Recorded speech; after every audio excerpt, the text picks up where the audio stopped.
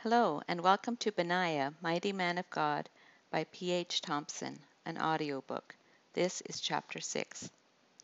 Therefore a man shall leave his father and mother and be joined to his wife, and they shall become one flesh. Genesis 2:24. Benaiah introduced their traveling companions to his parents, forgetting that Abiathar already knew his father. After they told the horrific story to his parents, Benaiah gave them the good news. I returned only to take my bride, and then we will find David and fight with him. Dinah squealed. It took a moment for Benaiah to realize she was more excited for the prospect of her son's imminent wedding than the thought of losing them soon after.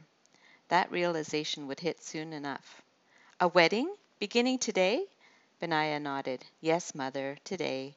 Girls! Shua, come quickly! She shouted as she left the men. She gave Benaiah a quick kiss on the cheek before she ran off to begin the food preparations. Shua, Rizpah, and Yael left soon after with Dinah to purchase food at the marketplace. Jehoiada was more subdued, obviously overwhelmed by the grim news of the massacre. Father, will you also leave this place, as Abiathar is doing? It could have happened here just as easily. I know, son. He closed his eyes in a brief prayer. When he opened them, he looked at the men resolutely. No, we will stay. Our times are in his hands. Our place is here. Benaiah wondered if his father thought he was being cowardly or faithless by choosing to leave. He hoped not, because he felt as sure of his own decision as his father did his. If the political situation gets more unstable and you have any concern at all, come with us to David. You'll find acceptance and safety. Jehoiada nodded his agreement, then attempted a smile. Today is a day of joy. My son is taking a wife. He stood and started to the door. We have much wine to buy, son, and wedding garments for you. We can't let the women enjoy all the preparations. Benaiah stood. I'll join you at the marketplace shortly. First, I need to go to speak with Mariah's father about our change in plans.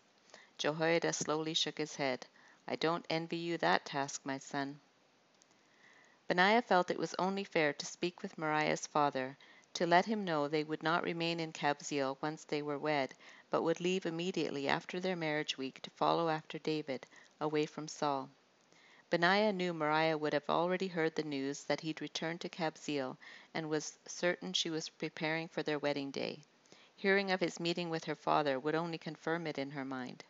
Benaiah smiled. Good. Let her anticipate this night as much as me. Tirhana met Benaiah in the marketplace. They walked as they talked, since Benaiah told him the wedding festivities would begin that day, and there was still much to prepare. Please give Zibiah my apologies for the suddenness of my return. Tirhana brushed away the comment. Think nothing of it. She's been anticipating this day for months. If she could have found a way to preserve the food all this time, she would have begun cooking and baking the day of your betrothal to our daughter, he said with a laugh. I feel so blessed to be marrying your daughter, sir. Tirhana tilted his head to Benaiah in surprise. Why so formal? You are our son. Call me Abba. Yes, sir, I mean Abba. It felt strange, since Benaiah hadn't even referred to his own father with the sentimental term since he was a child. So, what did you want to speak with me about, since it's obvious you're not having second thoughts about the wedding itself? Nothing like that, sir, Abba, Benaiah corrected. It was hard to change from thinking and acting as a soldier to a civilian. But I needed you to know about a change in our plans for after our marriage. What kind of change? Tirhana asked warily. Benaiah relayed the awful story of the massacre of the priests of Nob, and his desire to follow after David and bring his wife along. Tirhana listened intently, shocked at the story, and yet obviously not pleased with the idea of losing contact with his daughter so soon. Life alongside a fugitive soldier is not what I expected for my daughter, Tirhana said as he rubbed a hand over his thick beard. I know, Abba, Benaiah said, but she's my responsibility, and I promise I will keep her safe. That is, she will be my responsibility, unless you refuse to give her to me as my wife. Benaiah waited, wondering why he even suggested such a thing. He did not want to leave Kabzeel without Mariah, his wife. Tirhana studied Benaiah a few moments. Benaiah straightened beneath his scrutiny, hoping to demonstrate a confidence he did not feel. No. Benaiah sucked in a breath. No, I won't refuse you, but I will speak with Moriah about this and let her decide for herself if she's ready for such a life. Benaiah exhaled. It was all he could ask. He was sure Moriah loved him and would follow his lead, wouldn't she? I won't speak with Zibiah until after Moriah has made the decision. I know she'd try to convince her to stay close to home. She'd tell her it's safer here. If that was true, I'd convince her of it myself, but after what happened in Nob, I don't trust she'd be safe anywhere but by my side. Well, son, you are the hero of Kabzeel. When that giant spear was carried into town, we were very proud to say you were to be our son. That visible reminder of God's blessing on your chosen profession only added credence to the other fantastic stories we heard of your exploits. Turhana stopped by a market stall to purchase 2 sacks of almonds. He handed one to Benaiah. Thank you, Benaiah said as he accepted the snack. No, son, I have no doubt you can protect my daughter. We'll leave the final decision with her, but I know you're a fine man. Even if our only asset was that you were the son of Jehoiada, it would have been enough. The son of a priest is a man of character. Benaiah couldn't hear any more praise. Turhana obviously hadn't heard the circumstances of Ammizabad's death, or he would not be praising Benaiah's stellar character. It seemed that no matter how noble his deeds since then, Benaiah couldn't dislodge the guilt of that day from his conscience. I am proud to be his son, Benaiah said. He has taught me much about being a man. That much Benaiah could say truthfully. He had learned to be a protector. Never again would someone under his care suffer at the hands of others. I promise I will protect Moriah, Abba. The men embraced. I believe you will, son. Turhana stepped back, but kept his hand on Benaiah's shoulder as he looked up at him. He smiled and added, Now let's make some purchases. We have a wedding celebration to prepare for. Moriah's mother, Zibiah, finished adjusting the veil covering her daughter's head, then secured the ring of coins across her forehead. Zibiah turned Moriah slightly to face her. Tears shimmered in her eyes. You're beautiful, my dear one. This is such a happy day. Moriah realized then that her Abba hadn't yet informed his wife about the change in plans. She wouldn't be happy to hear she would be losing a daughter so soon after gaining a son, but for now Moriah decided her Abba was right in letting her enjoy this day. She'd been dreaming of it for years.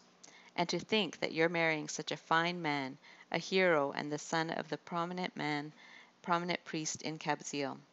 Yes, Ima, Benaiah is a wonderful man, and I know he has deep feelings for me as I do for him. I'm so happy this day is finally here. Moriah could hardly believe it herself. In the year since their betrothal, Benaiah had truly become the hero of Kabzeel. His valiant exploits against the Egyptian giant, the lion in a pit on a snowy day, and against 2 entire aerials of Moabite soldiers, made her so proud to be his wife. Was anyone in all of Israel as brave as her husband to be? Perhaps David ben Jesse, the king's son-in-law, who killed the giant, Goliath of Gath, when all the soldiers in the army of Israel cowered in fear. Surely he was brave, as a youth against a seasoned soldier. But the Lord was with Benaiah ben Jehoiada as well, and he was her hero. Her admiration had grown quickly to love during their betrothal year as she began to know him better. Her Ima's expression grew solemn, and she motioned for the servants to leave the room. What is it? Moriah asked. Her Ima pulled her to sit beside her on a stone bench. She took her daughter's hand and held it between both of her own. Moriah could see that her Ima seemed disturbed by whatever it was she needed to say. She couldn't imagine what it could be, since she had just praised Moriah's husband-to-be. My dear daughter, she began, not raising her eyes from her daughter's hands, I haven't yet spoken with you about a woman's responsibilities to her husband. Of course you have, Ima. You've taught me all I need to know to manage a home. Zibiah pressed her lips together and shook her head. No, Moriah, I'm referring to your marriage week and what will happen when you two are alone in the marriage tent. Moriah pulled her hand away. This was awkward. Do not trouble yourself about that, Ima, Moriah said, standing up. I have an understanding of what happens. We'll be fine. How do you know? Her mother's eyes widened in alarm. My friends have married sisters. They tell them, and my friends tell me.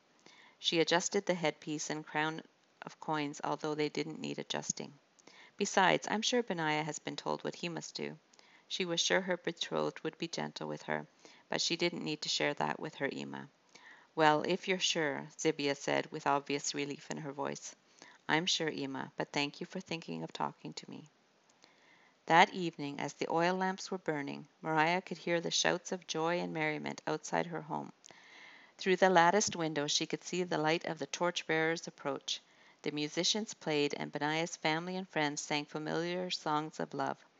Maria and her family and friends waited, twittering with excitement as the wedding processional approached and the sound of joyful singing grew louder. Maria smiled nervously, awaiting the voice of her bridegroom. Then she heard it, and her heartbeat pounded heavily in her chest. This was it. Maria, my sweet, I have come to take you as my bride and make you my wife. Do not delay in coming to my side, while I declare my love to you in the midst of this great company. Benaiah's voice carried through the window. Her younger brother held open the door as her family and friends filed through it. Although she couldn't see, she knew her father would approach her new husband and embrace him. Maria took a deep breath and stepped through the door. There stood her bridegroom, so tall and handsome, his beard freshly trimmed, his dark almond-brown eyes fixed only on her. He stretched out his hand toward her, and she placed her own hand in his. He gave it a squeeze and smiled at her. Then he lifted her up into the carriage that would bring them to his parents' home, where the ceremony and feasting would begin.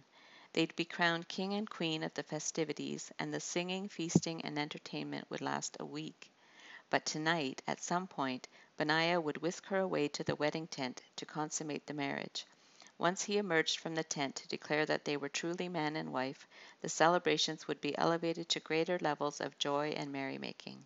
They would have a week together, only 1 week to become familiar with her new husband and the mysteries of the marriage bed, before they would begin a life among the nomads following David. What of privacy then? What of comfort and making a home with her husband, enjoying all the wedding gifts they'd received? She had so little time to pack today, what with preparing herself for her wedding celebration, washing, perfuming, dressing, and decking herself in jewels, that she couldn't really imagine even a week into her future when her life would change. Although she didn't hesitate when her father told her of the change in plans, as she didn't want to lose Benaiah, she did have misgivings about such a life. How would she manage when that world would be so different from what she had known? For now she wanted to just enjoy her day, look into the eyes of her beloved husband, and anticipate the night when he would love her with more than words. Keep listening for Chapter 7.